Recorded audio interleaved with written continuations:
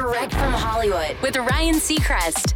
You probably heard it said that a film swept all the major awards at the Oscars, but in truth, it's never happened.